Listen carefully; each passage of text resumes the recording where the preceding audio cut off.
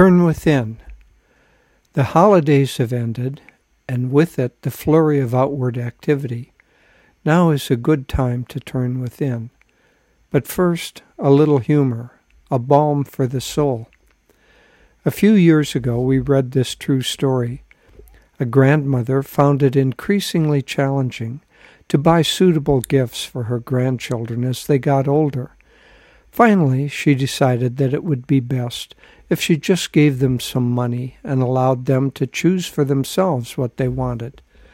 Accordingly, she wrote out a check for each grandchild, along with a card that said, quote, "This year you can get your own gift. Love, Grandma."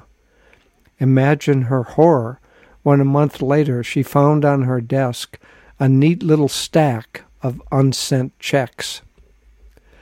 Whether from chagrin or from opportunity, now is the time to turn within. If we continue to allow our energy and attention to be pulled toward outward distractions, we will lose sight of the deeper purpose of life. Paramahansa Yogananda wrote in Autobiography of a Yogi, quote, "Man is a soul and has a body.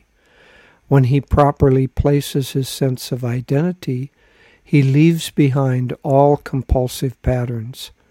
So long as he remains confused in his ordinary state of spiritual amnesia, he will know the subtle fetters of environmental law. God is harmony. The devotee who attunes himself will never perform any action amiss. His activities will be correctly and naturally timed to accord to astrological law. After deep prayer and meditation, he is in touch with his divine consciousness. There is no greater power than that inward protection." End quote. In order to see ourselves as a soul rather than an ego, we need stillness of both mind and heart.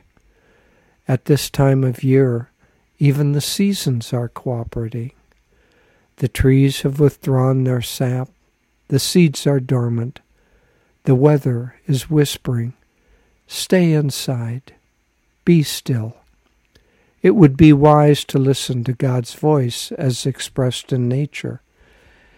In the Bible there appear these wonderful, immortal words, "To everything there is a season, and a time for every purpose under heaven, a time to be born and a time to die, a time to plant and a time to pluck what is planted, a time to kill and a time to heal, a time to break down and a time to build up, a time to weep, a time to laugh, a time to mourn, and a time to dance."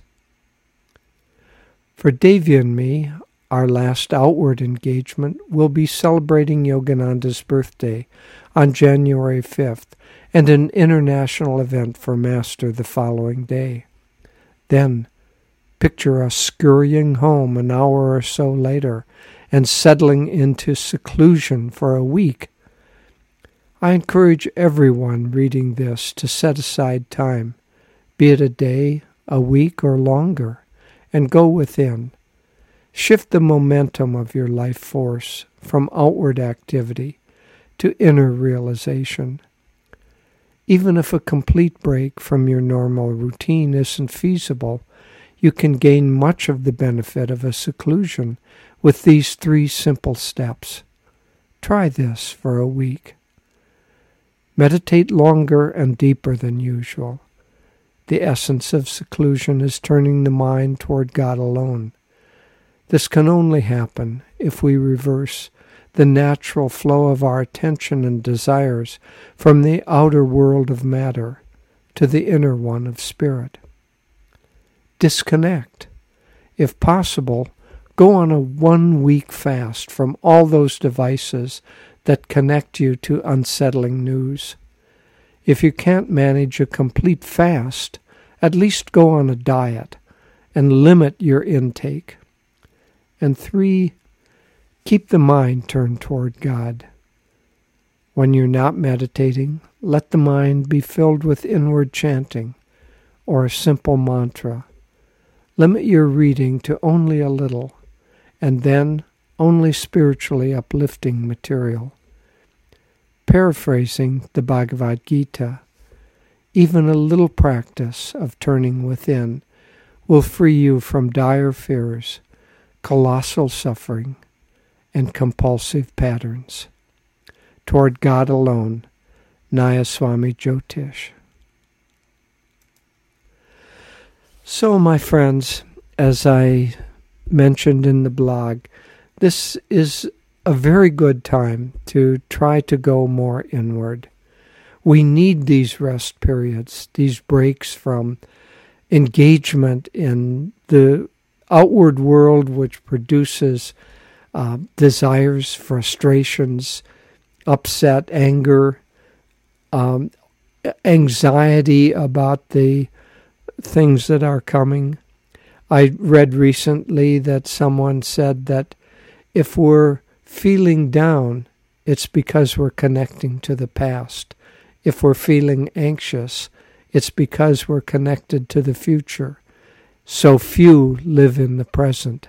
If only you could live in the present, you would be neither sad nor anxious. The present simply is. You'd simply be engaged. And even more than that, if you can manage to be, as Master said, even-minded and cheerful, and stay in the present, then, as he said, life becomes fun. And if you can't do that, then life is anything but fun. So, my friends, let's take this opportunity. It's a golden opportunity. And let's turn within. As I say, nature is cooperating. The time of year is cooperating. It's a perfect time to emphasize our spiritual connection with God. God bless you.